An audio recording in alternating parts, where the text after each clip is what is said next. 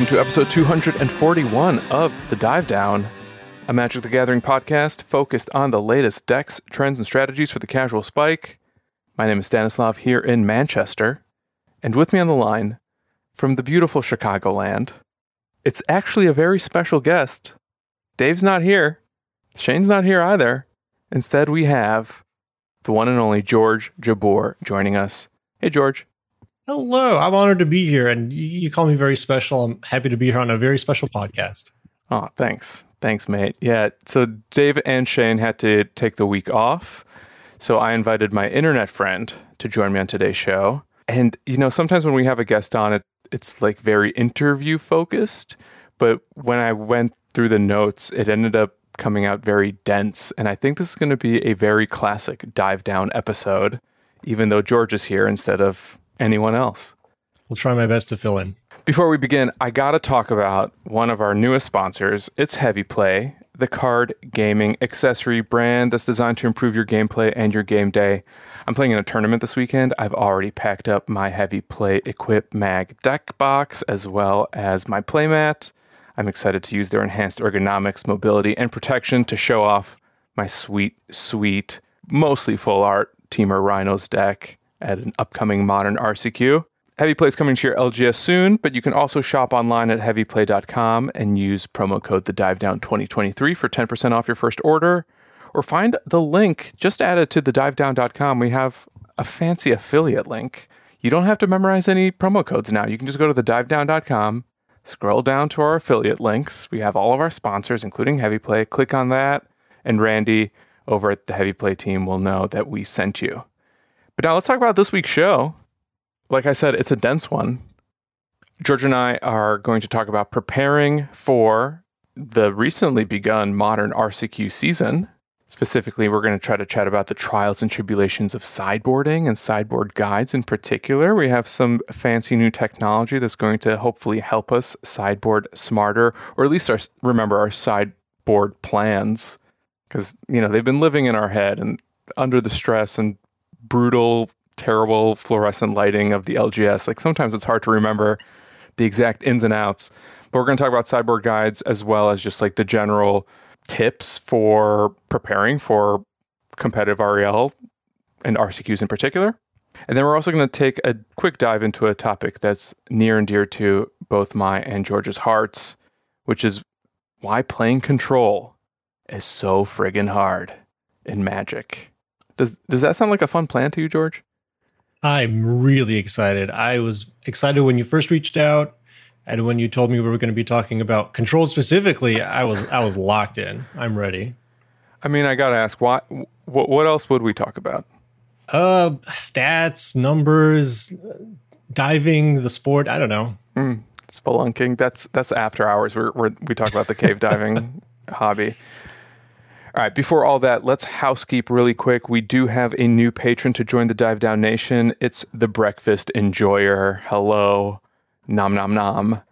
We do have a new review as well from Taunt Bank. Maybe it's Town T Bank. Either way, this reviewer said that we are a great show for modern Magic players. And I must say, I agree with Taunt Bank. We are a great show. If you'd like to support The Dive Down, you can do so at our Patreon, which is at patreon.com/thedivedown. You can also shop at thedivedown.com/store. That supports us as well and outfits you in some sweet gear, shirts, hats, other stuff, I'm sure. I think there's fanny packs, bum bags, if you're British, like me, sort of. You can support us while playing Magic Online with a Mana Trader subscription as well, using promo code TheDiveDown23. Gets you 10% off your first 2 months of renting Magic Online cards.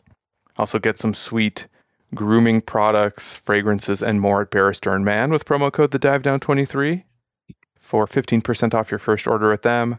And last but not least, Nerd Rage Gaming, the matchmaker in my relationship with George. They also have a sweet promo code for you. This doesn't even support the Dive Down. This is just, we have a relationship with NRG. They want to extend a special something to our listeners. If you use promo code DIVE8, you get an 8% discount on any cards you order from them. Use it as many times as you want. I dare you. George. I do frequent their online shop A lot, I'll say. Isn't Nerd Rage your LGS, or at least one of them? It is. It is. And they have a loyalty program, and there's tiers to it. Oh, wow. I am, for better or worse, at the 8% tier. Oh, wow. Humble brag. Maybe a confession.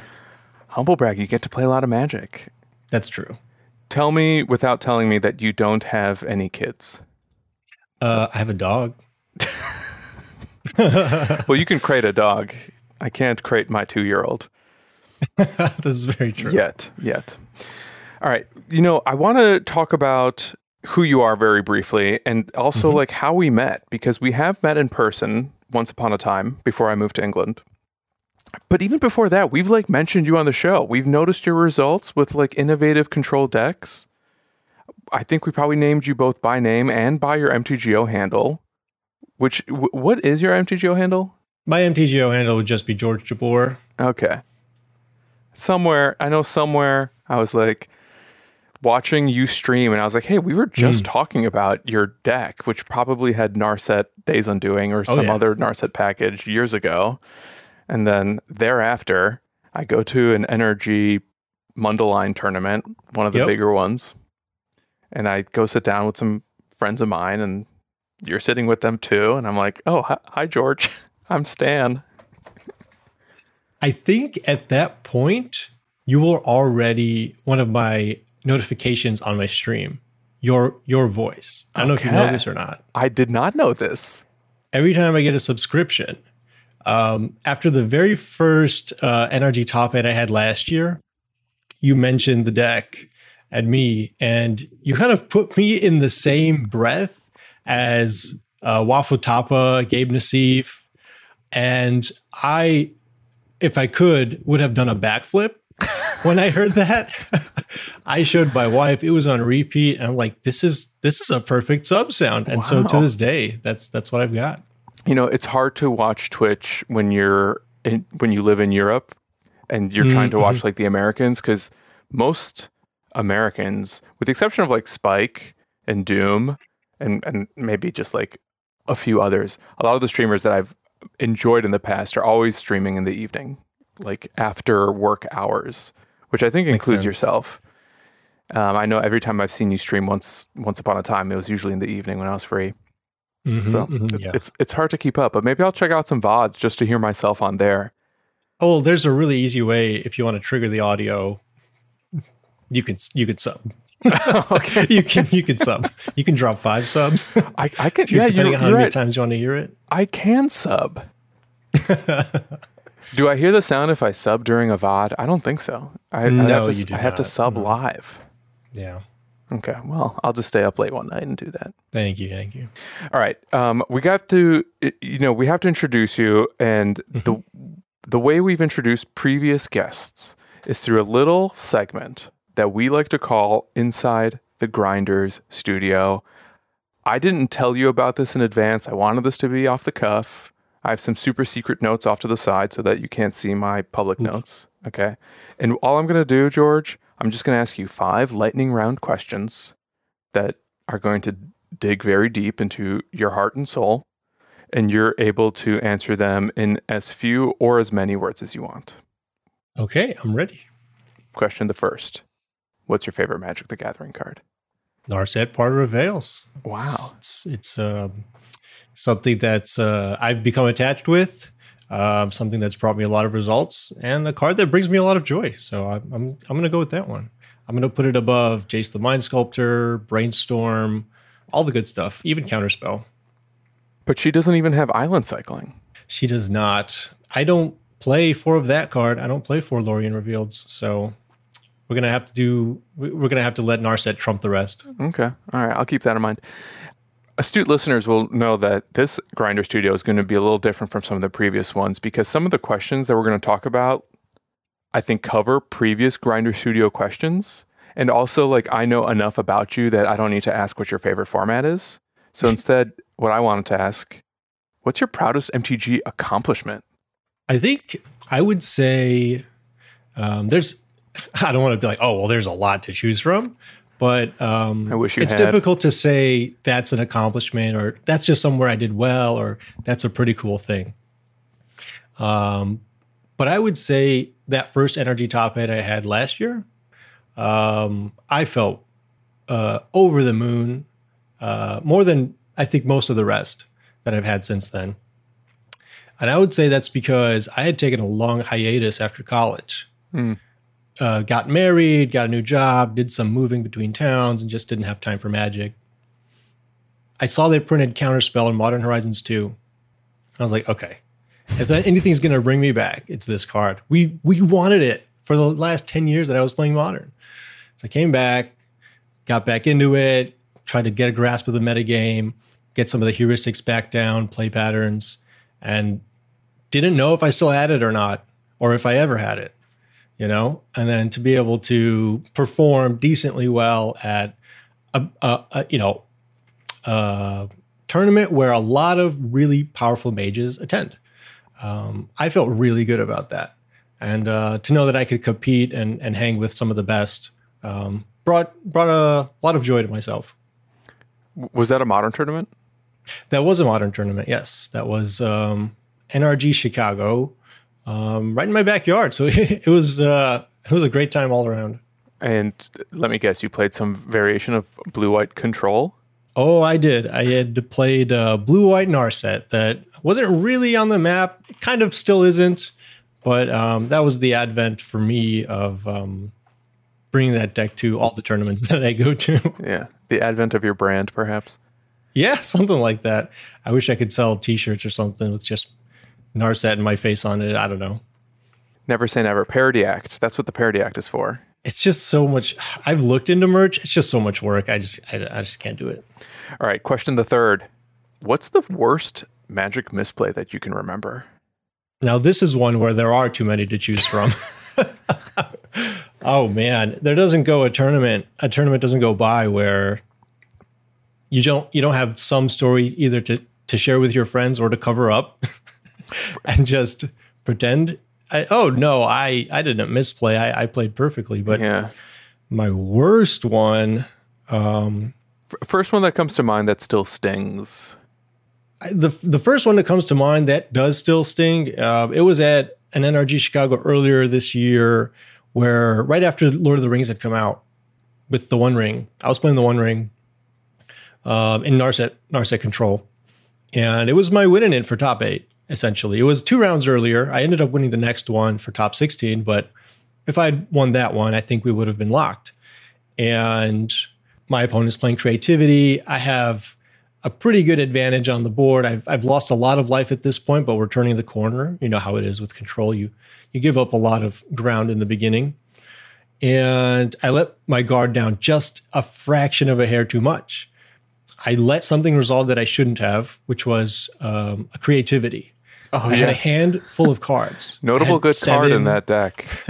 I had 7 or 8 cards and enough life to play with that I could discard 1, I could lose to 3 life, untap, kill the Archon, play my ring, whatever it was, and just actually close out the game. Archon, I discard my Leyline Binding because I don't need this. I have a Solitude in my hand. The opponent draws a card. They've got 2 mana up. They play, I forget the name of the card all the time, the 2 mana red enchantment that it enters the battlefield. You discard a card and then draw 2. Yeah, and then they can pitch it or sack it to give a creature haste. They can very much do that. Yeah. And so they discard a card, draw 2, play a land, and kill me. Right. And I'm sitting here staring at this Solitude with no other white card, with a Leyline Binding that I just discarded in my graveyard. And I felt terrible. I'm like, this was my game to lose, and I've done it. I found a way. And those moments just happen. Sometimes you make a decision, you have almost all the facts in front of you, and it just doesn't work out, and that's okay. Yeah. Who do you think has helped you level up the most as a Magic player? Oh, he's going to love hearing this. I don't even want to say it. I would say my friend Garrick Alford. I was actually just co-streaming with him yesterday night. One time at an NRG, we met and had never met before.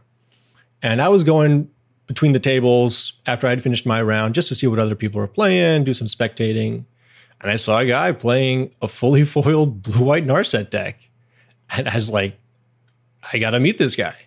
So afterward, we chatted a little bit. And over the next couple of months, chatted more on Discord and started playtesting together and just discussing the strategy over and over and how it best fits into the metagame, what some of the guard choices might be, how things are changing.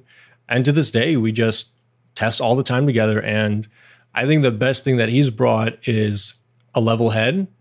You know, control mages, we can get carried away by certain pet cards, pet choices, maybe safety blanket cards. And it's really helpful to have a playtesting partner who is able to say, you know what, I understand, but you cannot play that card. Mm-hmm. Or I get the appeal, George, but you cannot play 80 cards without Yorion. It's just don't do it. And being able to have some of those words echo as I deck build, as I plan strategies, as I prepare my sideboard guides, whatever it is, has been a really big benefit. Well, thank you, Garrick. All right, final question. If you could ban one card in Modern, what would that be? Grief. Wow. Now, is that because of scam specifically, or? Yes. Okay. I don't mind it in pretty much any other deck, which not very many play it. I guess maybe this Reanimator deck that's been going around, but Grief, absolutely, undoubtedly. The card that lets you get double Thoughtseized on turn one, I would ban that card. Okay. Noted. Yep. Oh, do you have a say in it? Are you going to pass that down the line? Well, I can always tweet. Thank you.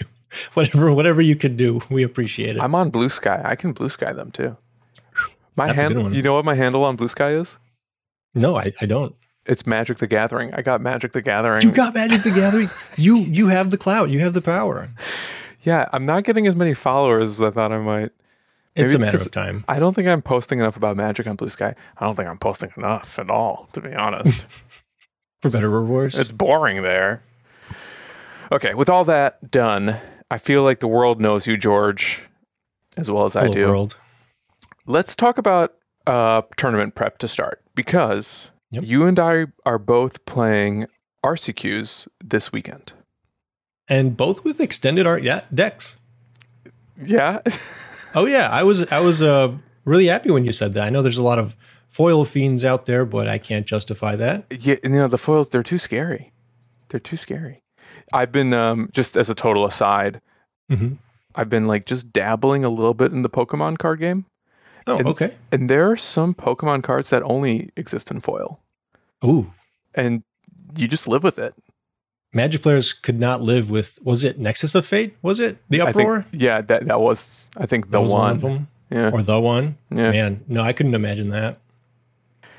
So we're playing this tournament. You know, RCQs, they're a step above the LGS, obviously. Like, this is step one in your path to greatness.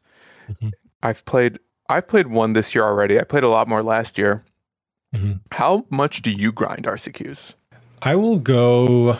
Okay, so this season, I'm not sure. It's still up in the air because I'm a little bit more busier this season of life than I was for the last couple of RCQ seasons.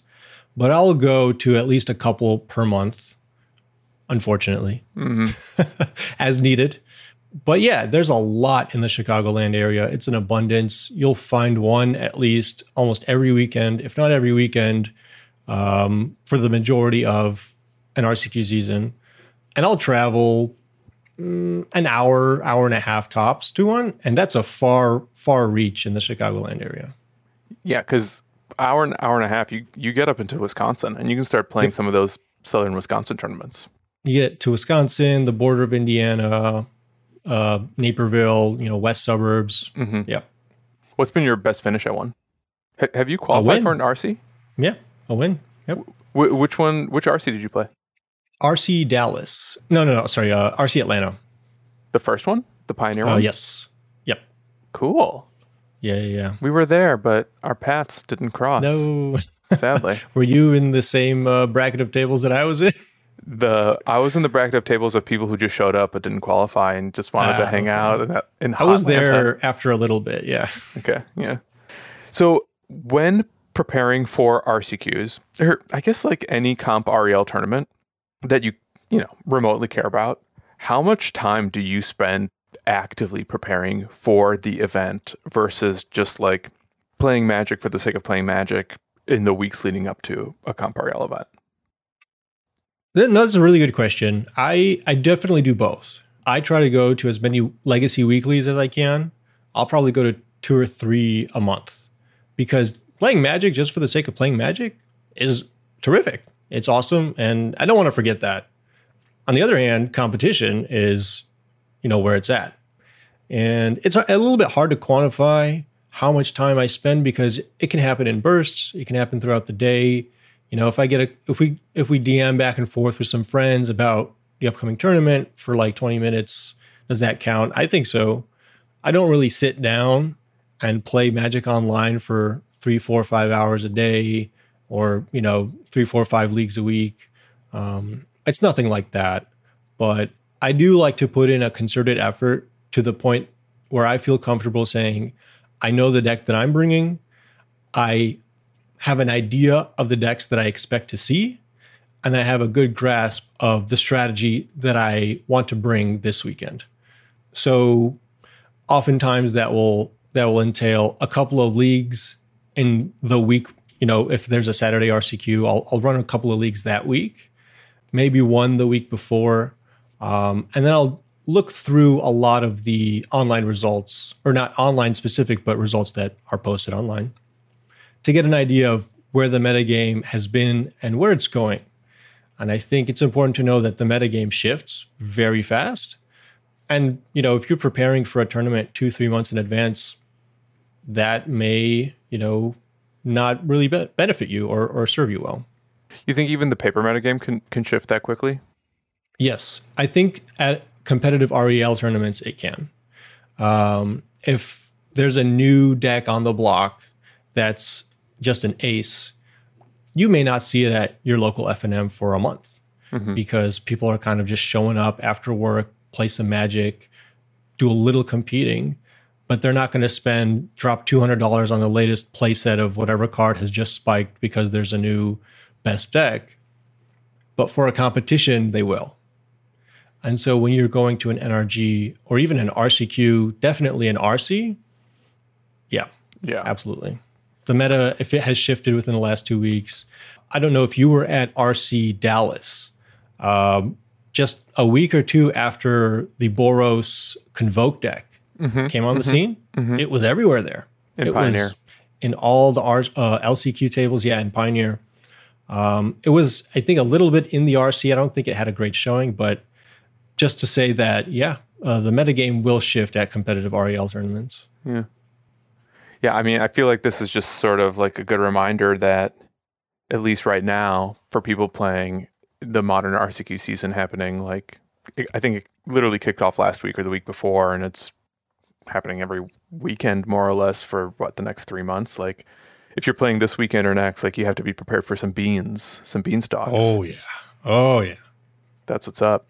So when I was thinking about, like, my own mental approach to tournament prep, I've never put it into paper like this before, but I realized that, like, I've essentially adopted 3 steps to thinking and planning for a tournament, and at different stages of my Magic career, quote unquote, like, the weight I put into various steps changes. But in the abstract, I feel like all of my tournament prep starts with first testing, which is just for the sake of, like, either trying different decks if I'm flexible in the format, or potentially trying a new configuration of a deck that I know. For example, like seeing how 4-color Rhinos plays versus Teamer Rhinos. After you've changed up mana, played more Triomes, throw in Leyline Binding and Ardent Plea, what have you. So that's the testing phase, like trying to figure a deck out. Followed by the practice phase.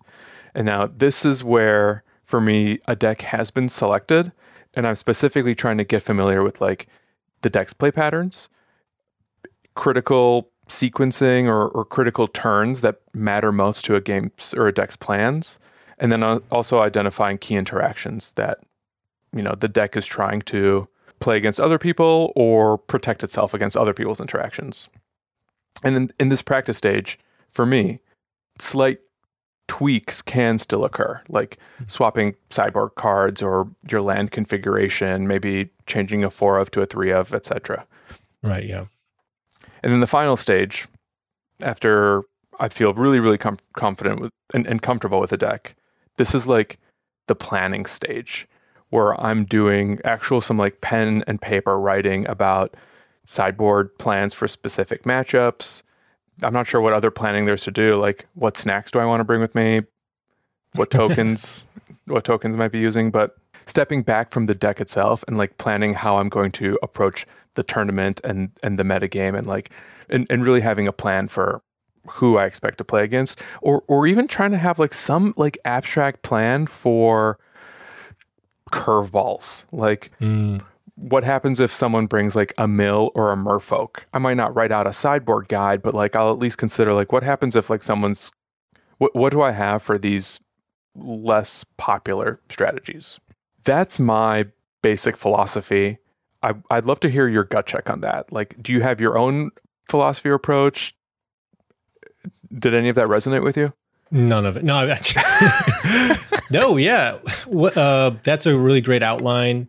I would say, and I think you probably feel the same way. It's not linear. You can get to that planning phase and just like, no, I need to test some more. This didn't work out. I don't like the plan that I have. I need to go make some adjustments. And you hinted at that in the planning in the practice phase when you said, yeah, we can still make tweaks here. Mm-hmm. I think it's important to keep that flexibility open and not kind of tunnel vision and keep a narrow view and narrow perspective on card choices or overall strategies. I think you can get into specifics on what testing or practice or planning look like, and it'll look different to different people. Sometimes I'll consider testing if I build a deck and I hand it to a friend who I trust to pilot it and say, hey, I think this is a good idea. I don't have time to play today for locals, or can you run a league with this if you've got a moment? And I'll consider that practice for me in some ways.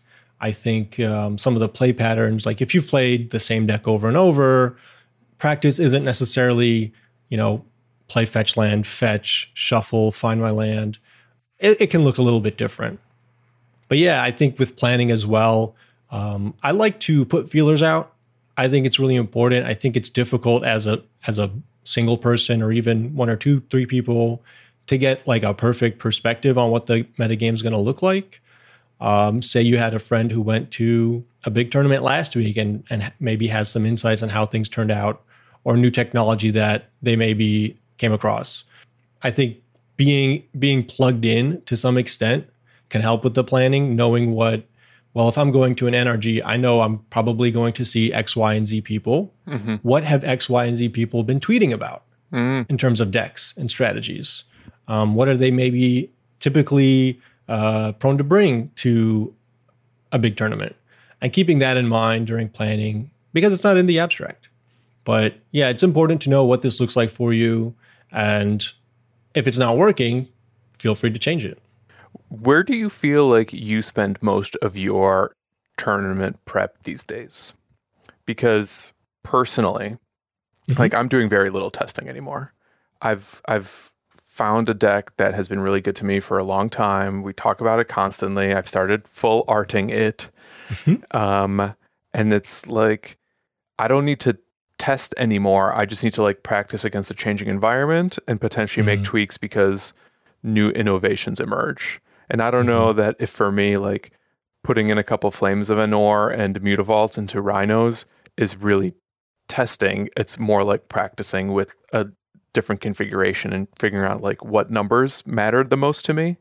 I mean, I guess maybe we can split hairs and call that testing with new cards, but like I find myself feeling less reliant on cleaning up like the cobwebs of a specific deck and its play patterns. And for me, like it's more about like trusting my autopilot enough to pick up the pace when I'm just like in the moment and really spending more time nowadays on like the planning and like thinking about what people are likely to bring based on the metagame, based on the online metagame, and seeing how much that reflects into paper. I feel like on some level you might be in a similar position because you, like me, just kind of played the same deck every time. Is that fair? It's more fair than I would like to admit. Even as I enter my testing phases, as they're outlined here, the testing, practice, planning, and I try to rearrange a deck, I fall back on the same strategy. I mean, not out of laziness, but hey, like you said, this is working. I'm going to stick with it. How important do you think it is to prep for every single tournament? Oh, I think we all have enough time to have some amount of prep for every tournament. I do spend a lot of my time nowadays more so, quote unquote, online than playing Magic. I know back in college, we played so much. We would do a lot of the testing by hand. But nowadays, I mean, there's information and there's data and there's metagame shares and there's visualizations and there's analyses people put out. And I think it's important to leverage what you can in addition to just your own results, playtesting against your friend. And it's important not to neglect and ignore, hey, there was a huge, 200, 300, 400, 500 person tournament last weekend, and the deck you were planning to bring didn't have a great showing. You should consider that and maybe make some adjustments accordingly. But yeah, I like to throw on Twitch streams while I'm working, kind of in the background, get a feel not just for what the streamer's playing, but what their opponents are playing, because they're going to play the same deck for a couple hours, but you're going to see 5-10 different decks on the other side of the table, and you'll be getting some insight. Okay, this is what people are playing on Magic Online. This is how some of the games are playing out. I'm downloading all this as we go because, I work, I have stuff to do. I don't have unlimited time to physically play Magic. So it's important to be able to get some of that information in different ways. Yeah. Something that I've been thinking a lot about ever since a particular article was published is the difference between good and bad practice. Right. Last November, a Magic player known as Ash, who's also known as Shutter MTG, published an article to Substack that was titled "How Bad Practice Can Make You Worse in Magic." And it was basically a synopsis of that first Pioneer RCQ and lessons learned preparing for it, and then lessons learned during it, and trying to take a long, hard look at really the difference between blindly grinding games of Magic for the sake of playing them and racking up numbers versus playing Magic to ask yourself specific questions and honing your decision-making skills. And that completely changed my framework in terms of not just tournament prep, but how I think about every individual game and the importance of reminding myself that when I make a play, I have the time to ask myself why I'm making certain plays. And I've had similar lessons from coaching sessions that I've done with various other players who are better than me and have made me better too. And though they don't always put it neatly or explain it as neatly as Ash did in that article, I felt like that's one of the things that preparation has done best for me, is making me understand and really come face to face with when I'm playing ice on turn 2 against someone, why am I doing that? Or what is the reason that I shouldn't do that sometimes? Or, nowadays we're talking about island cycling Lorien reveal. When are you supposed to do that versus when are you supposed to hold it as a pitch spell? And having the discipline to ask yourself those questions in real time and likewise to know that you're supposed to ask yourself those questions. I feel like preparation is critical to not necessarily just helping you get closer to the truth of a deck or a matchup, but revealing to you that nothing is always black and white. Do you have your own opinions on good versus bad practice that you've had to face or think about? Yeah, definitely. What you're describing definitely resonates. And I read Ash's article when it came out, and it was really, really insightful. Not just that, it was really vulnerable and really open, which I think it goes into what you're describing when you're saying, "Oh, let's take cycling Lorien Revealed for example. Should I cycle it or should I not?" As a Magic player, you're probably a smart person and can justify either decision.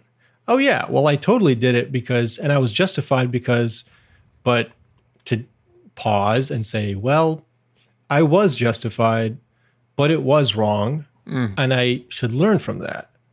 And there was something someone sent me recently. It was some clip of Kobe Bryant saying, someone was asking him, something along the lines of, do you love to win or hate to lose or something like that? And he's like, I'm playing to learn.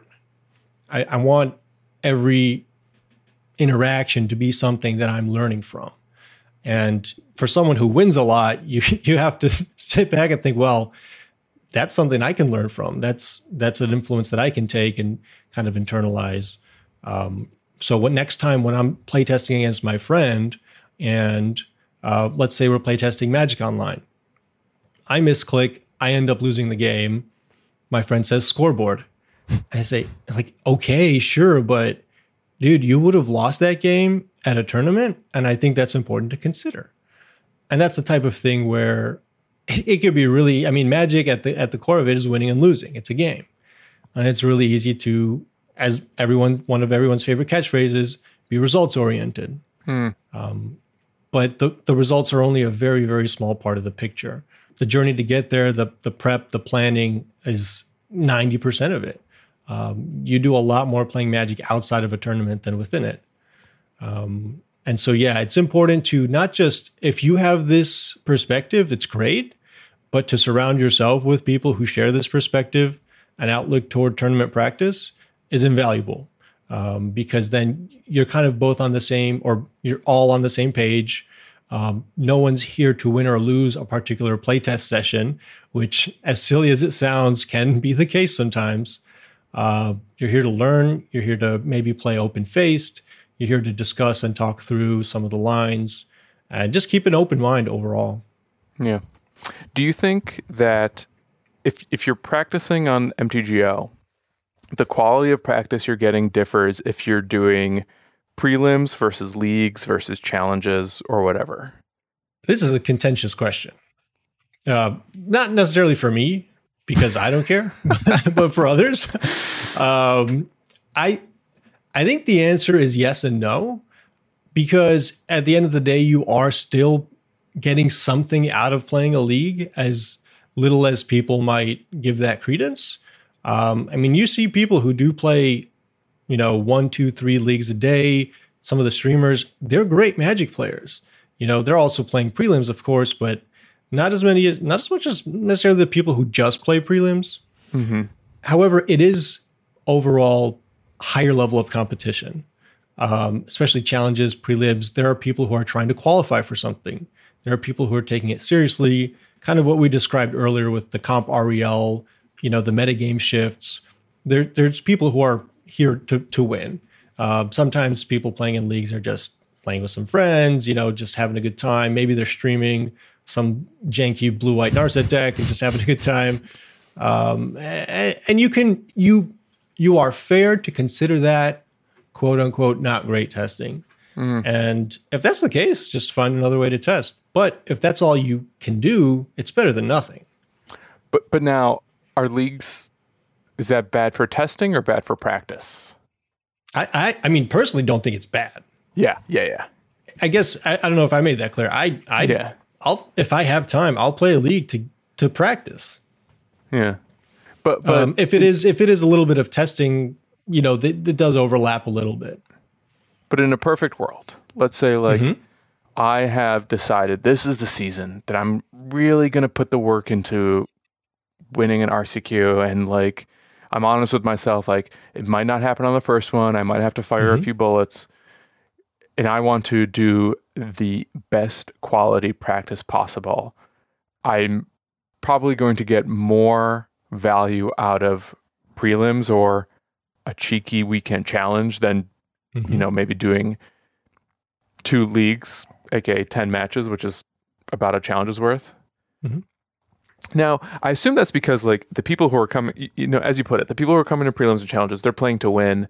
And I think like what really this is, I think I'm about to quote Ari Lax and something that he said once on the Dominaria's Judgment podcast, where playing against like a higher level of competition, what you end up finding yourself doing is being placed in difficult positions because of opponents' decisions. And likewise, what you want to learn to do is the same to others. Does that make sense to you? Like, do you agree with that? Absolutely. Do you think that's what it comes down to? I think some of the best leveling up I've done is, and a lot of viewers I'm sure resonate, is playing against people who are better than me and doing a lot of losing. I think you were describing in a perfect world, and I want to get the best amount of testing in. I wouldn't do it on Magic Online personally. I would find people, I would gather the decks that we need and play paper testing. It's, I think, infinitely better than doing online testing. Even the idea that you could misclick and then all of a sudden this game is thrown out the window in terms of information you can gather to some extent. It's just, all right, this is an invalid data point at this point. We don't know how this game may have ended up if I didn't skip my entire turn. But yeah, so it's a good amount of, or it's a better testing environment to do those higher stakes events. But if you really want to say, hey, I have a NRG coming up, or I have whatever, a Pro Tour, an RC coming up, I'm going to grab the friends that I trust, the friends that I respect as Magic players, and say, hey, let's sit down and do this and focus and do this. Do you remember what type of prep went into the RCQ you won and how that changed from the prep you may have done for the RC itself that you lost? Well, I didn't lose it. It was never mine to lose. Oh, man. I think at that time I was playing a lot of Magic Online. I was doing a lot of streaming. I had a lot more spare time in that season of live. And so I was streaming a lot more frequently. And I was going to weeklies a lot more frequently. Nowadays, I'll commentate because NRG streams their weekly Modern. Sometimes I'll commentate. Sometimes I'm busy. And so the season of life has changed a little bit. But it was a lot of Magic Online. And I will say since then, I've made a lot more friends, competitive friends. I've made a lot more connections in the competitive community. I have a lot more people I can reach out to, discuss ideas with. And so I think I'm in a different place than I was back then in terms of the resources I have access to. Yeah. How important do you think is tweaking to the prep and practice process? Like once upon a time when I was a little younger, I would think about the last sideboard slot until the morning of. And nowadays, maybe this is my own bad habit, or maybe I'm not taking certain tournaments seriously enough, but like I planned out my deck a week ago and have literally already finished my deck list. And I'm just like, I've figured out my sideboard. I'm ready to move on. I'm sure like the best case scenario is somewhere between those two, like not stressing to the last possible second and having a little confidence in your choices. But like, do you think over analyzing like each individual card and especially the 15 in the sideboard, does that help? Specific, like literally answering your question of overanalyzing, no, I don't think that helps. Like you said, somewhere between, anxiety and apathy is where we want to be. I think it is important to consider the tweaks though, for sure. Absolutely. I think even the 15th sideboard card or the 14th, if you play Kahira or Yorian or what it may be, is very important. George, you can't play Yorian anymore. Dude, are you in the Legacy Weeklies? I can, and I will, and I do every time. Oh yeah, and apparently it's good now. So I wasn't wrong. I was just early. But yeah, I think you will bring them in at some point, and if you don't, that's something to reevaluate later. But if you go into a tournament, and I think you asked this earlier, where you said, is it important to prep for every tournament? I think the answer is yes. I think if you want to go to a tournament blindly, maybe nonchalantly, maybe you don't care if you win or lose, you're going to get out what you put into it, unless you're some really, some prodigy or it's just like 100 times better than everybody else in the room. I think if you have a deck like Rhinos that you've piloted a lot, you're very comfortable with, you know what each card, what purpose each card serves. Yeah. You don't necessarily need to say, well, all right, from the top, let's evaluate the first card, the second card, all the way down to the 75th. Not super necessary. For a lot of decks where stuff doesn't change very much, let's say Tron in Modern, you really don't have to do that. You can maybe consider if a new card has been printed, should I add this to my sideboard? I think what's been recent is like Filigree Silex, maybe one of the most recent ones that has changed something in the 15. You don't have to reevaluate constantly.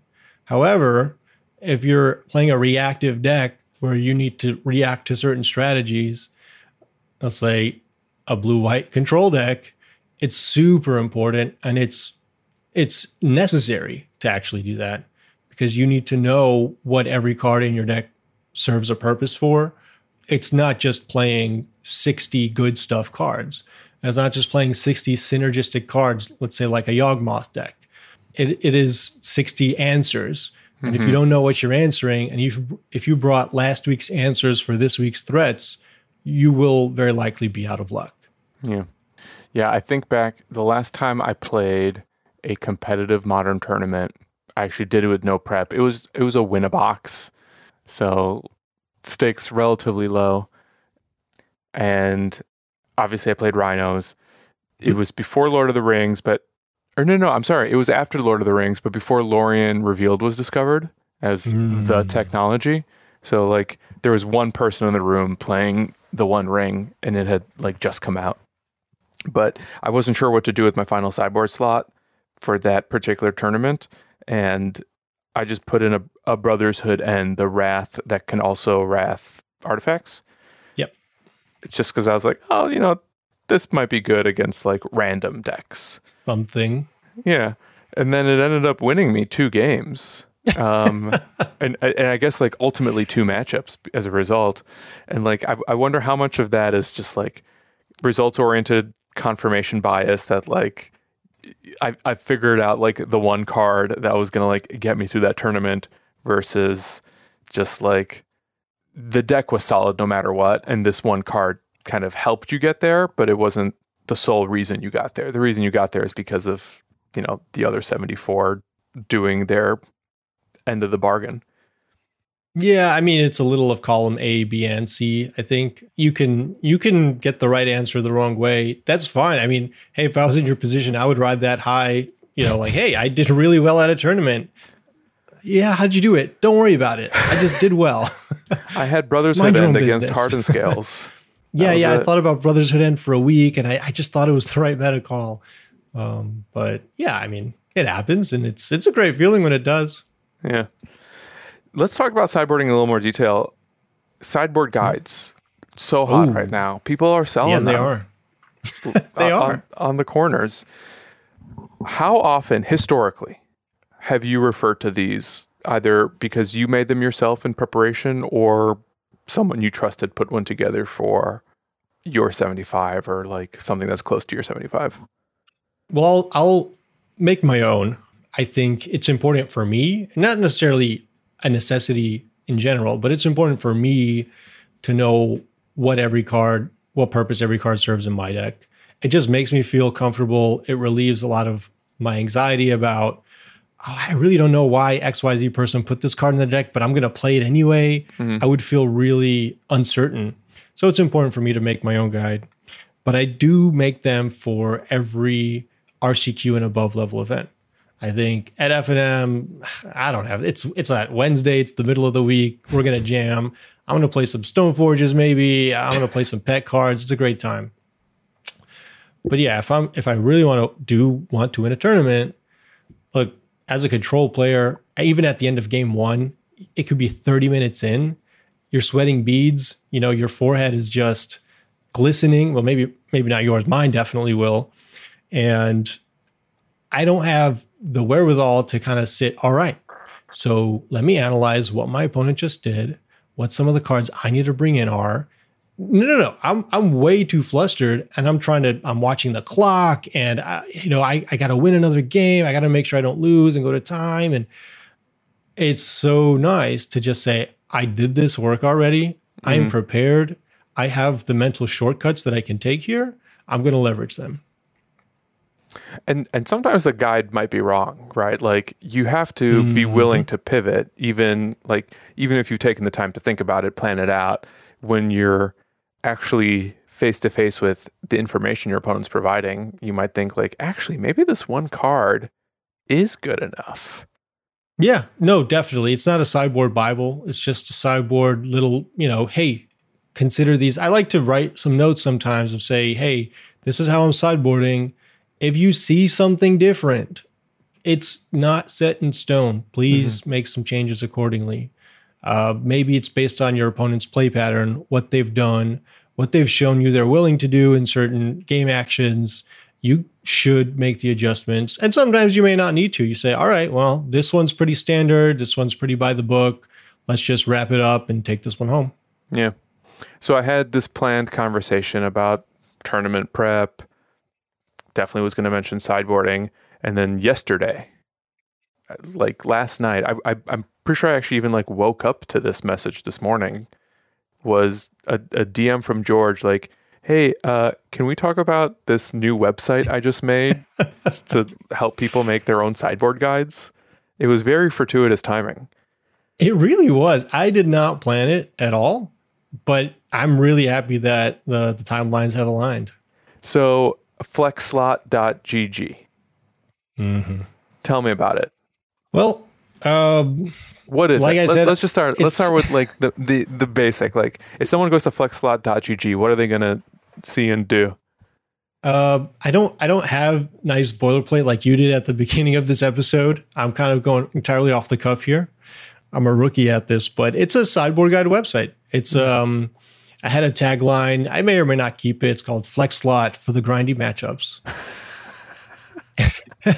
It's still in some of the imagery I have on my desktop, but basically I've been making sideboard guides, and I mean it's a great time. I enjoy the discussions around them. I enjoy creating them and sharing them, but I don't play every deck, and I really wanted to be able to give others the opportunity to make their own. I've made a couple of Google Sheets templates in the past and shared those with the community. And some of the people, I mean, it's resonated. It's been well received. They have, some calculations and some stuff, some drop downs. It's kind of a helpful tool. And I've always wanted to take it to the next step. I was just always waiting for someone else to do it. Until I'm like, look, I can't keep making these Excel sheets that I keep losing, and I don't know which one's the most up to date, and they're just hard to keep track of, and the format is kind of annoying, and I feel like I'm at work again because I work with Excel sometimes, and I want to feel like when I go to make a deck list on a deck list website, it's something I can save, it's something I can share, and I think that's where a lot of the motivation came from. Is I personally wanted a better tool for this. And now it's a way for me to share with others. So did you build this yourself? By one definition, yes, literally. But, a lot of thanks to the people who've supported me, emotionally kept me going, given me ideas, done some of the really alpha behind the scenes testing. Shout out to everybody who's helped with that. Did this require coding? Like, I am kind of curious, just from a high level, like, are you writing JavaScript to make this, or like, how did you actually build this? It started as an empty document with nothing in it. And it's now, it's a lot of JavaScript. It's Angular for the front end, and Django and Postgres for the back end, and some frameworks here or there sprinkled in between. But yeah, it's programming from, started from scratch. Maybe there was a better way to do it. I don't know, but we're here now and it mostly works. It's still kind of in some form of beta. I'm still doing a lot of, tweaking and adjustments, but it's working. I don't know. Yeah. I messed with it a little bit ahead of this episode, and one of the things that I liked, so a few things that I really liked was it's a very clean interface. Like it's you build a deck, it's a column, and then you can like literally press a button to import the entire top 10 modern metagame, and then you can just start like clicking +1, -1 on individual cards to assign like what you're taking out, what you're putting in, and you can also filter by play versus draw, which I thought was pretty convenient, as well as add like just additional notes about your deck or your plan. It's currently free. Is it going to stay free? Do you know? It's free for everyone except me right now. Yeah, server costs. But yeah, I think that's the idea right now. I've been asked a lot, like, oh, so you plan to take a cut from creators, or you plan to have some sort of subscription? Not really at the moment. That was never it was not one of my motivators going into it. My motivators was, I make these cyborg guides all the time. I want to make them more legible. I want to make them more easily. I want to have more fun making them. I'm sure a lot of people feel the same way.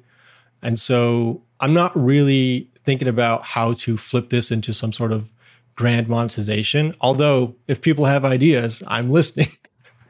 I don't even really want to put ads on it at the moment. I don't like the experience when I go to a website and there's a lot of pop-ups and ads and I have to dismiss things.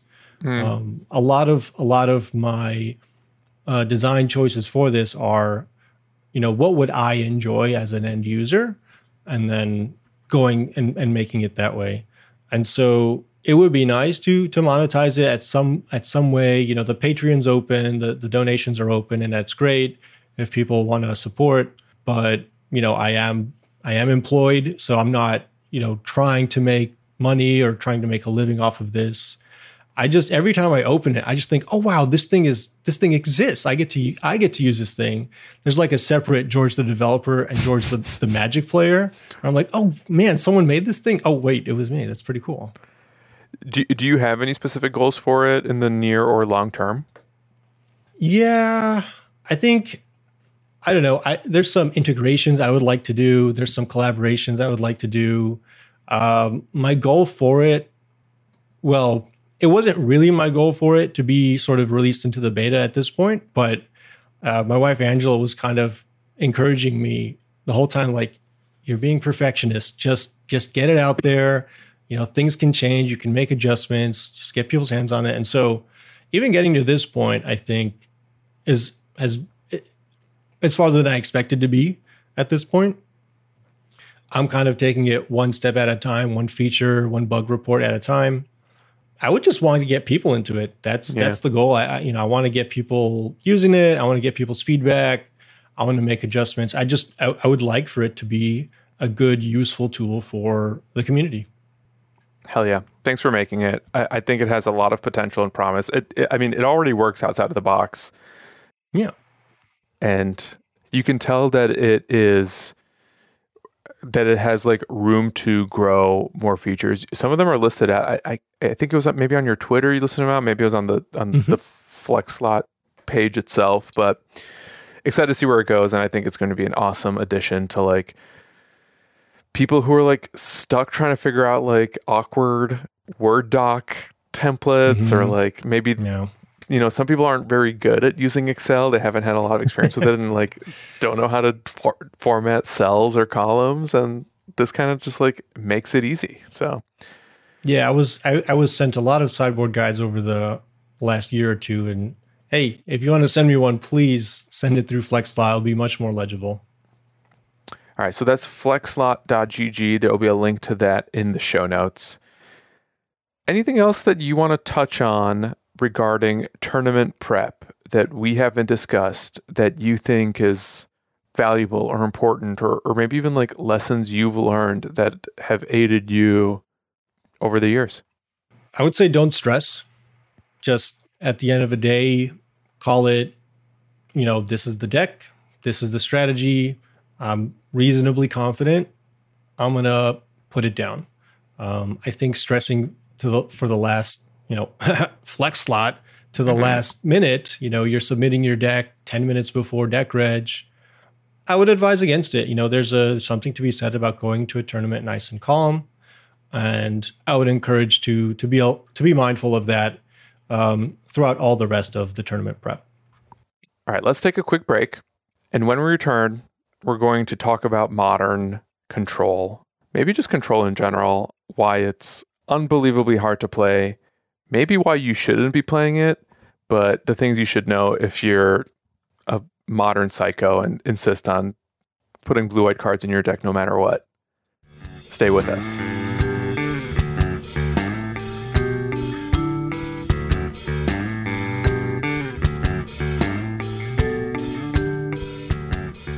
Stanislav, I have appeared in your ad break.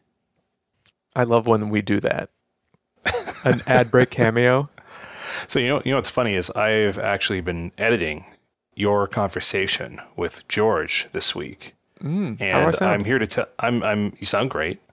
George is great, by the way. So I appreciate you having him on. I thought I'd just tell everyone how much I enjoyed your conversation. But we're not here to talk about George. We're here to talk about you. This is an intervention. This is a smeltervention, fall smell intervention. Because I need to tell you, Stanislav. Yeah, I mean, remember, Stanislav.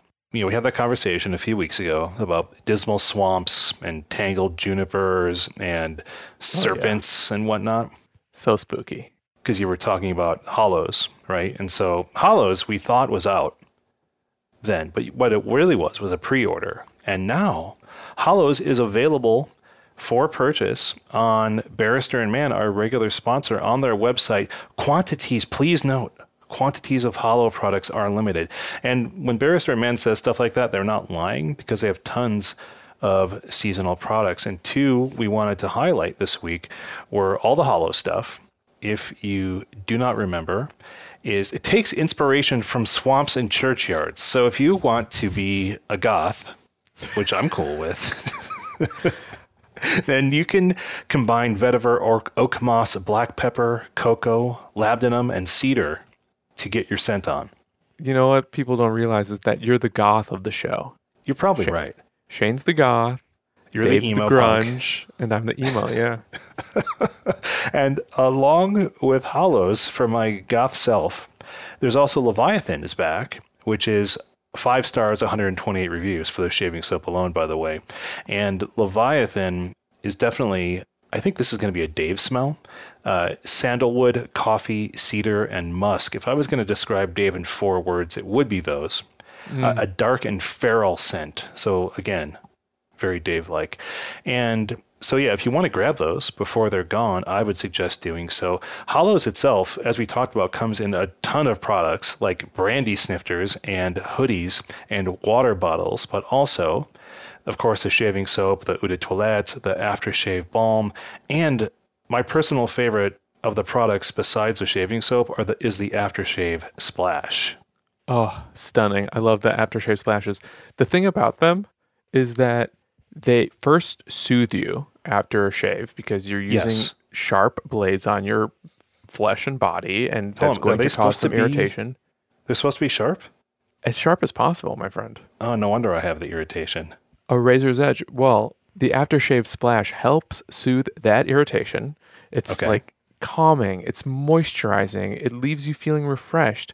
It comes in these invigorating scents, as you know, because we've just been talking about all these wonderful ingredients. But also, it's never greasy. It absorbs really quickly. You just splash it on your face, and then within a few seconds, it's an afterthought because it's an aftershave.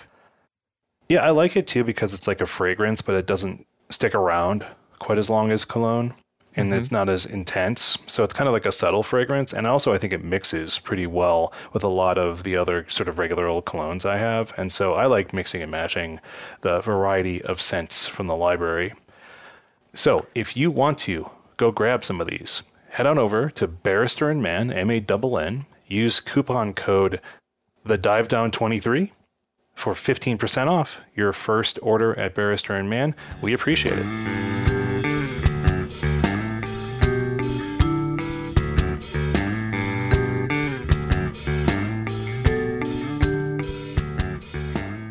And we're back.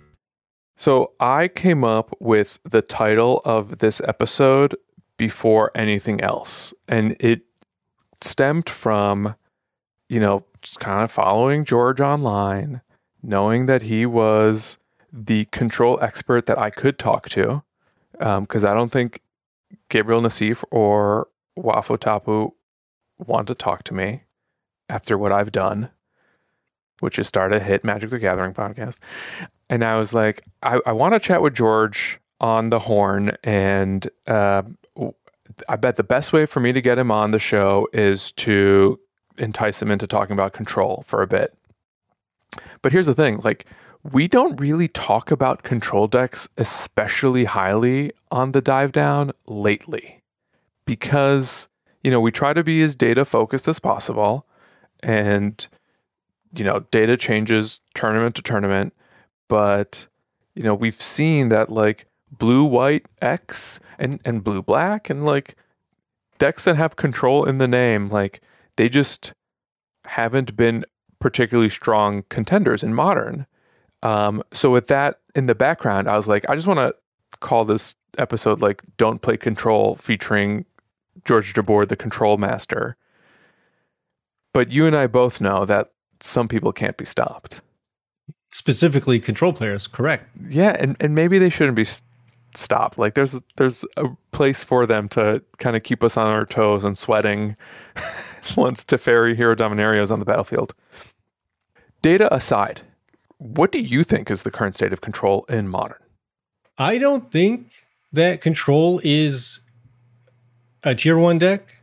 A lot of people will send me Andrea Mengucci's tier lists that he creates every, I think, month it is. And it's like, man, such disrespect for control. It's not on the tier list, or it's D tier, or, whatever. I'm like, I don't know. It seems accurate to me. I think he's got a good grasp on the metagame, and unless you're crazy or obsessed or having a great time or particularly adept with control strategies, I wouldn't recommend for someone who's asking me about what should I play in Modern. I wouldn't recommend, blue-white or blue-black control. I think there's a lot of threats nowadays. It's difficult to keep them all neutralized. When is control good? Like, is it case by case? Like, control got some new pieces and other decks didn't? Or is it bigger picture, like specific metagame environments, like, oh, everyone's playing combo, then yes, I want to register as many counter spells as possible? Yeah, I think it's the second. I think we saw a really good example, or we see a really good example in Pioneer, where if one of the top decks is, say, Rakdos midrange, and you could put 4 Memory Deluges and 4 Teferi Hero of Dominaria in your deck, that's a great position to be in. Following up on that, if the top 2 decks are Rakdos and Mono Green, some kind of slowish decks, we saw a bit of a rise in Lotus Field control, because it just has such a great matchup against 2 of the top decks that are going to comprise, 20, 30% of any given room. That's a really good time to bring control. When the metagame is a little bit maybe narrow, I should say, or not solved, but you have a great expectation of 3 or 4 decks that you're going to see, and control is good against them. In a format like Modern, that's wide, broad. You said earlier, you don't know if you're going to face against, Merfolk or Mill. People can bring anything to a Modern tournament, and it can be competitive. And if you brought, say, a control deck that's geared toward beating Scam, and you didn't bring any Flusterstorms, and 2 people brought Storm, bad day. That's kind of the perspective I have. Do you think control can be a consistently plus 50% deck in Modern? Or is the Modern format just, like, too big these days? I think so. And I mean, I would say I'm plus 50%, right? I think there's some. Well, that's why you're on the dive down, George. I think there's some nuance to it. If you zoom out a lot and you could consider 4-color a control deck, you'd have to build it a certain way to be a little bit more agnostic to the threats that are across the board. And if you're playing 4 Omnaths and 4 Teferis and 4 Ren and 6s, it might not matter what your opponent's playing, In some sense, that's control. I neutralized you by just being better than you. In a different sense, yeah, control is very targeted nowadays, not just in terms of people's strategies, but in terms of the cards that exist. There was a time where Veil of Summer and Mystical Dispute didn't exist. That was a great time. Unfortunately, their existence overlaps with Counterspell's existence, and you have to take the good with the bad. Knowing that some of these cards exist, and if you brought a great strategy and a great sideboard plan, and you counter their spell, and they play Veil of Summer, and you may not be able to come back from that. And so I think there's definitely a ceiling as to how high of a win rate control can have in any given modern metagame. Why do you keep coming back then? It's because you've sunk cost into all the I'm full just arts? sick.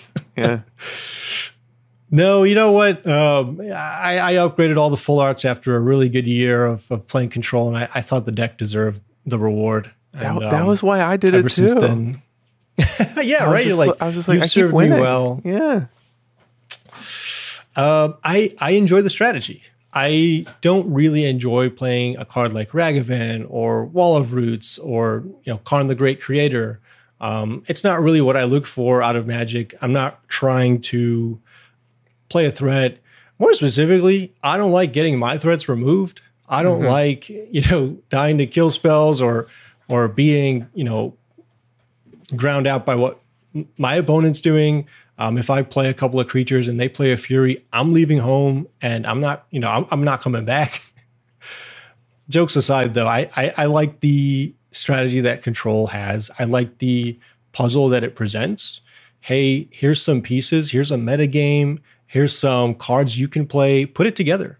What can you do? Can you come up with something that is a winning strategy? I appreciate that. It's hard though, right?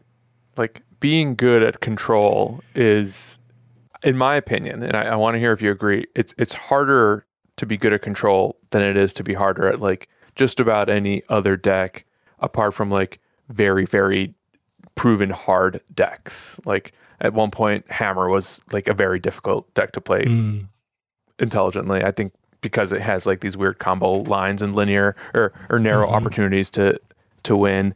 There are times when Murktide was a very difficult deck, I think, for that same reason. I feel like those decks kind of ebb and flow sometimes in how challenging they are to an average player, whereas control is just like, it's always kind of hard. You're always evaluating like decision trees with 20 branches that stem from like your opponent's one card, and you have to decide which of these three answers do I want to deploy. Yeah. I mean, you are presented with a lot of questions that you do need answers immediately for. In addition to that, you don't get free wins. I mean, maybe the freest wins you can get are against a deck like Rhinos. Sorry. No, I know. It's true. It's so true. But we don't even play main deck Chalice anymore. Oh boy. You're getting some free equity with your main deck disputes and our sideboarded chalices. But regardless, if you have Grief and a scam card in your hand, you very often just win that game. If you sit down and you have an Urza Saga against a control player that doesn't have dress downs, for example, that's probably a free win. There's a lot of decks where you can just cruise comfortably into the end zone. Control doesn't really have that. I would say maybe Control is 100-0 against Infect, which doesn't exist, and maybe it's not even that good. There's no free wins, and that serves to a lot of its difficulty in terms of piloting. You are on from the first land until the last concession. Yeah. Are there like specific abstract ways to think about how to play Control versus any other random deck? Like if I were to tell you like, hey, George, I've been playing Burn forever. I want to try blue-white, something totally different. What do I need to know about playing Control that I wouldn't have gathered like from playing another strategy plus having never faced against Control myself?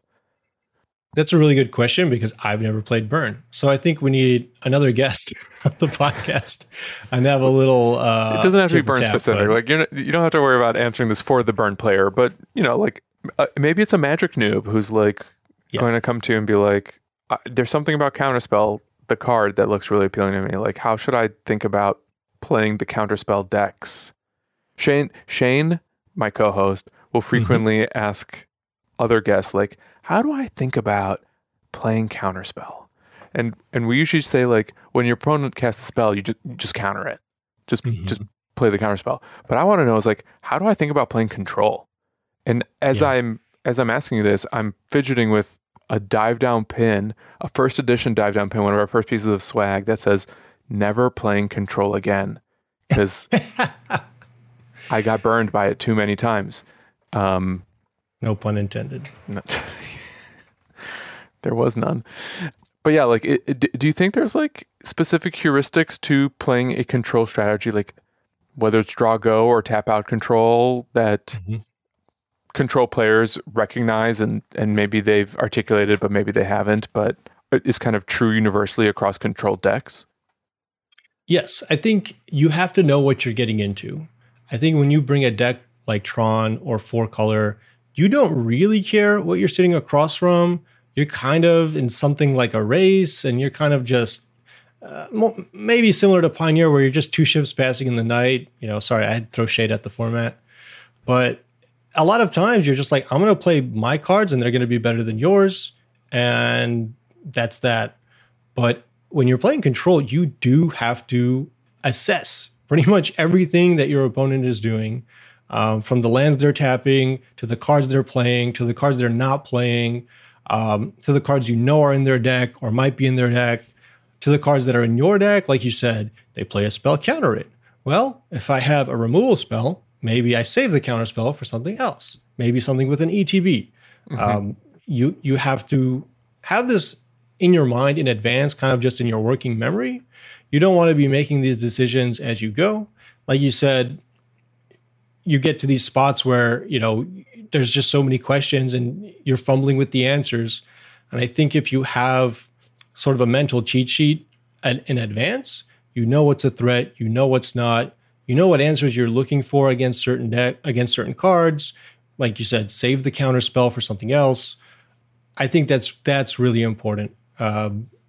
It's not just a good stuff deck. As much as Control people would like to have you believe their deck is full of good cards, they're not.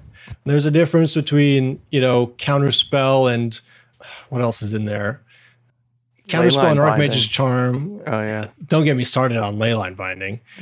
But there's a difference between Counterspell, Archmage's Charm versus Renin 6 and Omnath. Like, right. One of these are good cards. The others are magic cards. It's tough. You gotta know what you're using when. Yeah. I had this whole section called How Important Are Win Conditions to a Control Strategy, but I feel like we just need to talk about Narset specifically. Ooh. So Narset's like a pet card for you. It comes and goes from various control strategies in various colors. You're correct me if I'm wrong, you're primarily sticking to Azorius control. Yep. Maybe like quasi 4-color to play Leyline Binding, but it's Azorius cards. Yeah. When you're registering Narset, like, is it always Narset plus Days Undoing, or is it sometimes just like Narset to be my 3-mana dig through time? I think maybe there's been 1 or 2 tournaments where I've registered Narset without Days Undoing. There's been 0 where I did the opposite, of course. But I think it's not just a 3-mana dig through time, although that's a big part of it against a lot of decks. I want to go back to something we've touched on a lot, which is there's a lot of threats. There's a lot of questions that you're being asked as a control player. None of them matter if they're not in your opponent's hand. And that was a big motivation as to why I started playing the deck. I don't think playing Archmage's Charm, Memory Deluge, all these draw go cards is a good strategy right now in Modern. I think people have realized that at this point.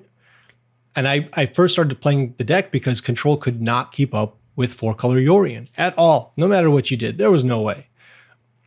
The only way to do it was to mind twist them and then win the game somehow.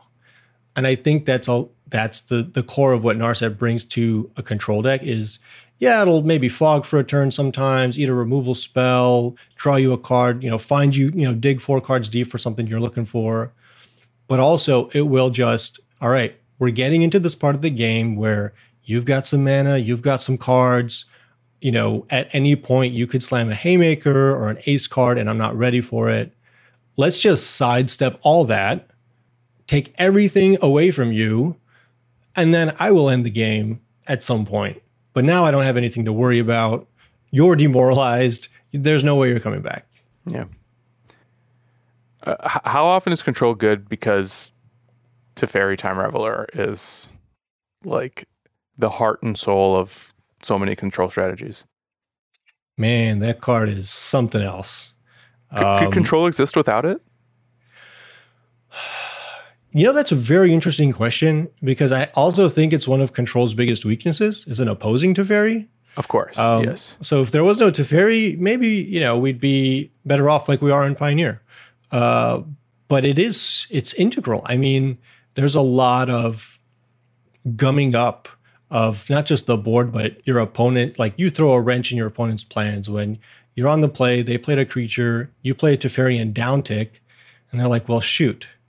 Okay, either I redeploy this and then they have a Teferi for a little bit longer, or I kill the Teferi, I don't repressurize the board, they buy some time. He really is a Tom Raveler. And it's one of those few cards that your opponent has to somewhat care about. A lot of times it's not the case. Teferi is 3 mana and doesn't really affect the board in a lot of cases.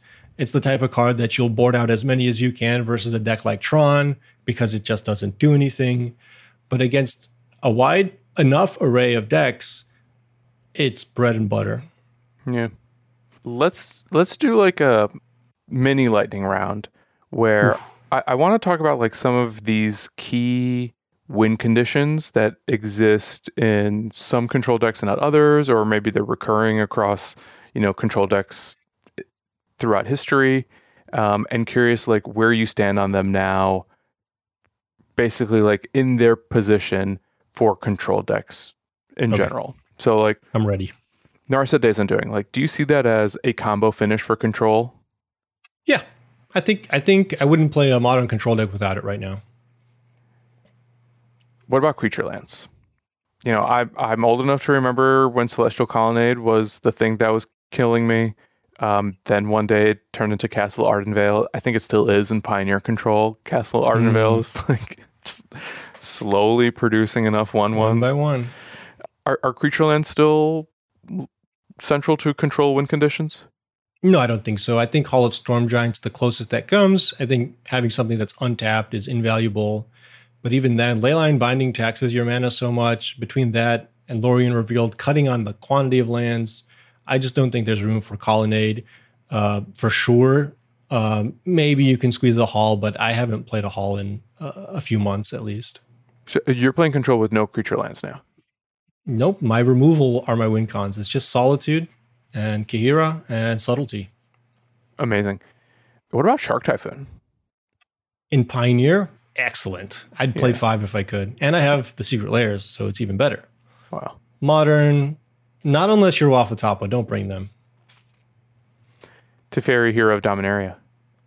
Pioneer. Not even modern playable? No, it's really not. It's what happened? It's 5 mana. It's susceptible. I think the biggest thing that happened was on Holy Heat.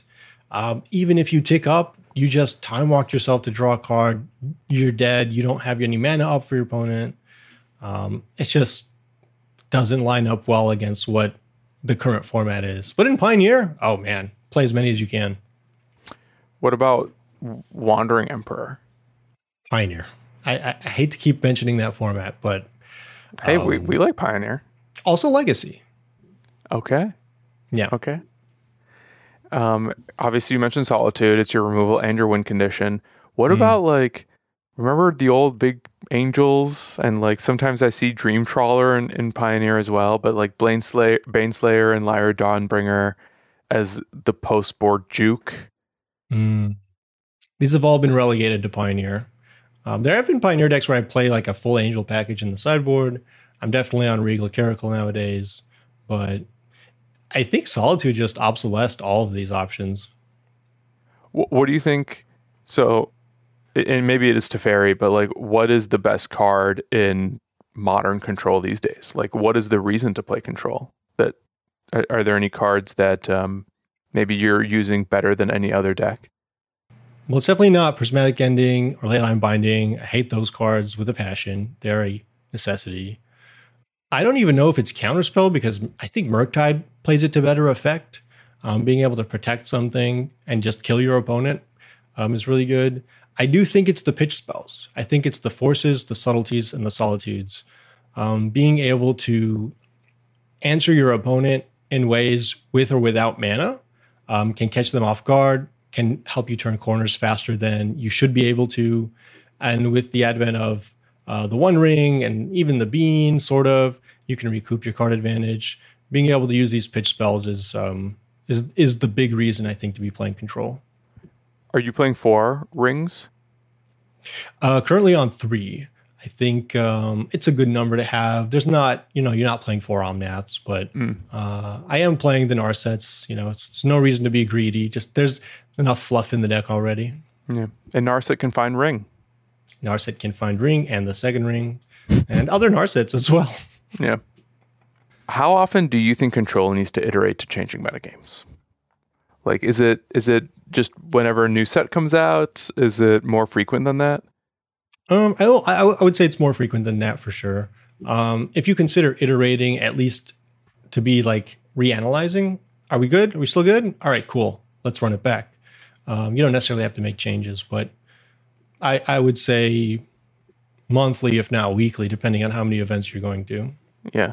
And how often do you need to be willing to swap colors to stay in the Control lane, but like in a productive Control lane? So like, most recently Blue-Black Control, thanks to that, Sauron something card from the Lord of the Rings set, like kind of put, Sauron's Ransom, like it helped put Dimir Control on the map for a bit. I'll say those cards, they're not Teferi Time Raveler. I think I will be hard pressed in Modern to play a deck without white in my Control deck because of that card.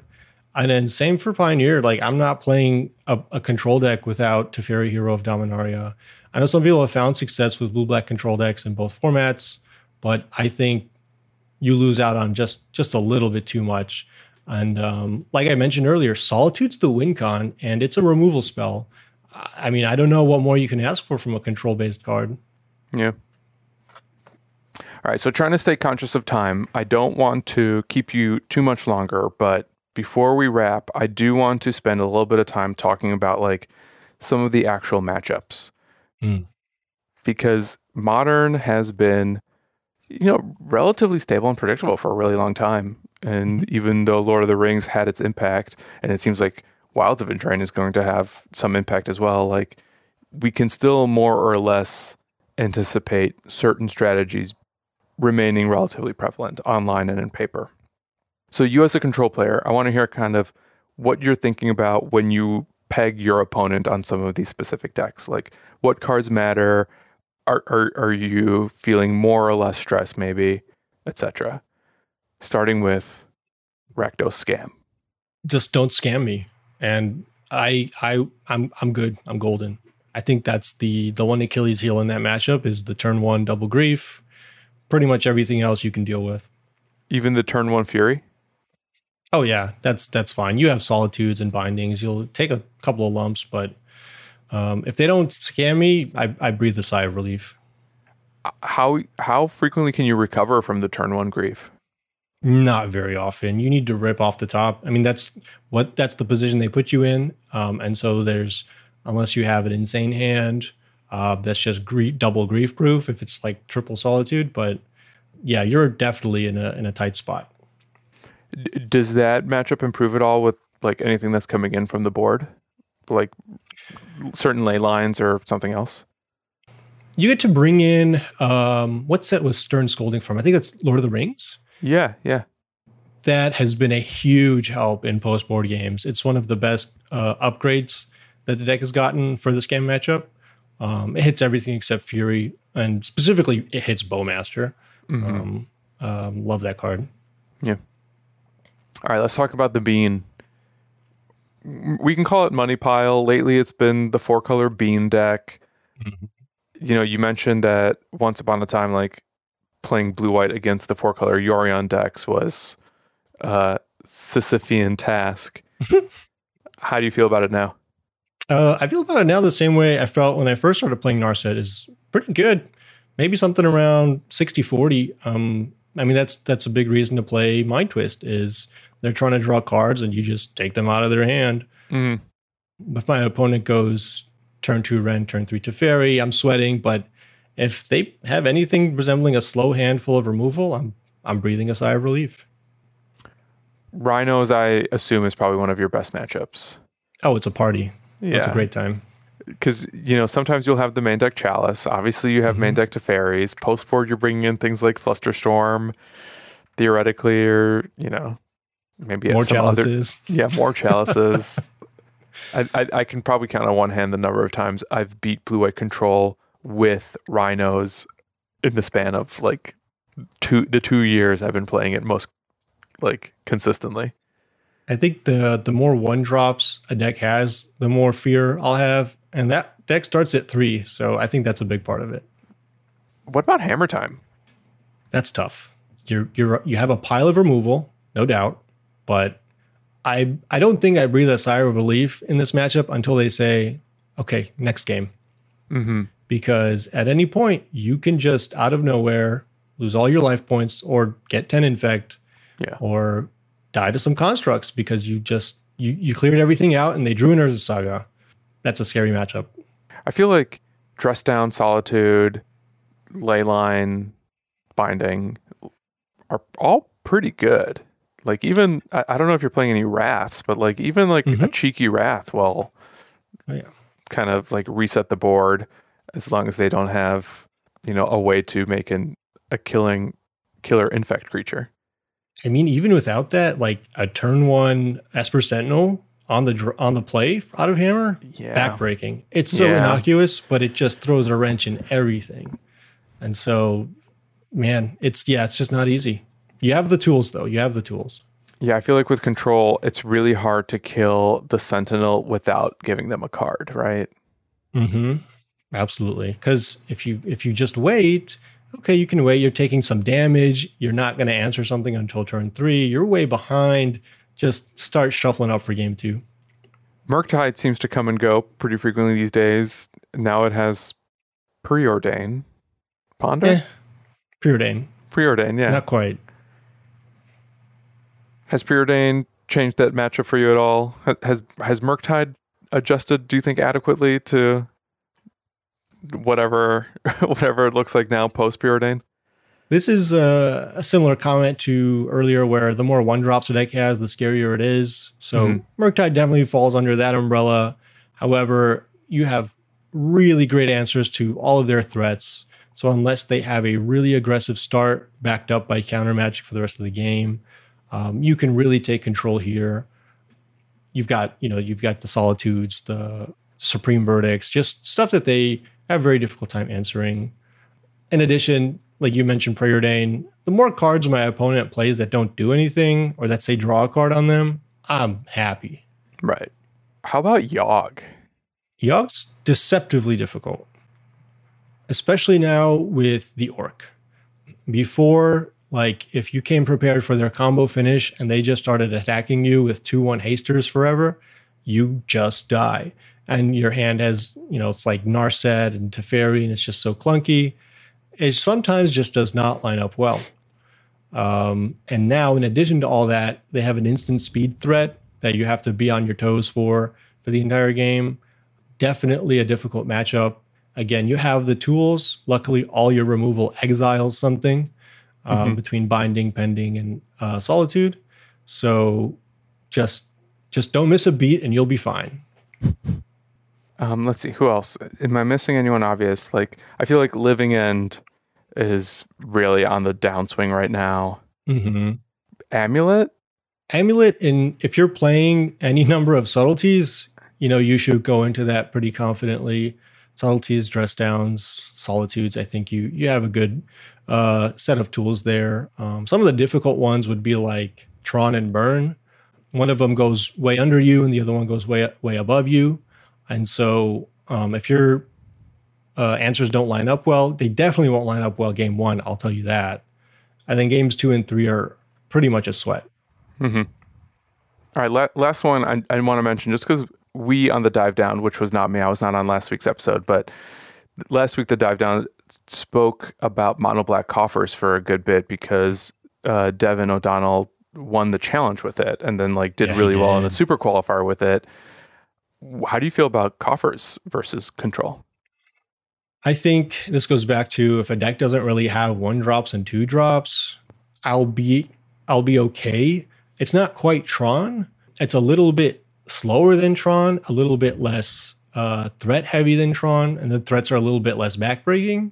Mm-hmm. And between the main deck forces and subtleties and counter spells, I think at some point I'll be able to mind twist them and just run away with the game. If not, just cast a bunch of solitudes on their end steps and eventually just get them down to 0. I'd love for you to cast your vote on coffers. Is it control or mid-range? It's not control, no. It's not control, right? It's a mid-range deck. No, we don't accept. It's just a big mana mid-range.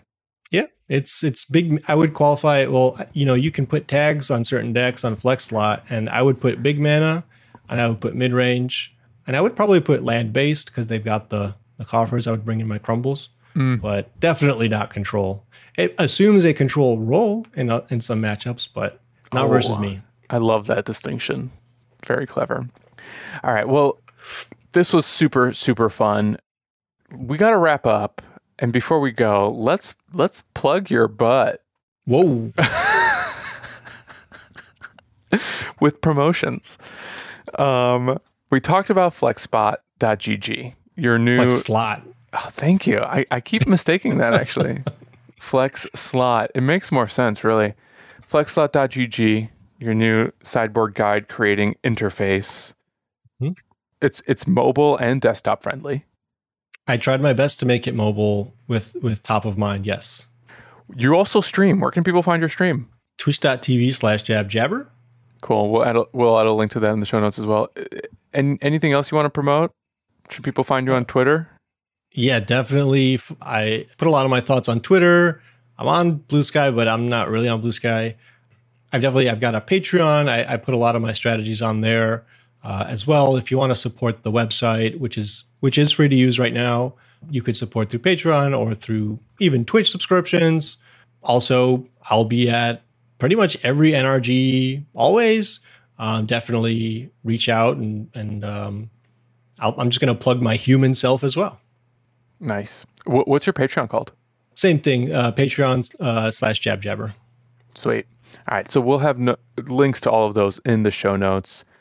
George, thank you again for coming on. This was probably like a month or so in the making, maybe a little more, but I put the feelers out. You politely agreed a while ago, and then I was excited that the chickens finally came home to roost. I've been really happy to be here. I appreciate you reaching out. I love these types of discussions. I hope that the viewers get something out of it. And if they have any follow-up questions about control, they can always reach out. All right, that wraps up this week's show. If you haven't yet, make sure you subscribe to our podcast so you get the latest episodes as soon as they come out. And if you use Apple Podcasts, please leave us a rating and review. If you'd like to submit a question to the podcast or just reach out in general, you can tweet us at thedivedown, all one word, or email thedivedown@gmail.com. If you'd like to support our show, you can join our Patreon at patreon.com/thedivedown, and also check out our store at thedivedown.com/store. And head over to heavyplay.com to get some incredible deck and dice boxes featuring the Equip Mag system. Connect your deck and dice boxes to your playmats. It's awesome. I love them sincerely. You will too. Use promo code THEDiveDown2023 for 10% off your first order with Heavy Play. Shout out to Mana Traders for sponsoring the Dive Down. If you sign up for Mana Traders using promo code THEDiveDown23, all one word, You'll get 10% off your first 2 months of renting Magic Online cards. And also get some amazing shaving soaps, body soaps, fragrances, and more at Barrister & Mann using promo code TheDiveDown23 for 15% off your first order. And finally, save some money on paper cards over at Nerd Rage Gaming with code DIVE8 for 8% off your order there. As always, special thanks to the bands Nowhere and Space Blood for letting us use their music. And until next week, get out there and play some Control, maybe.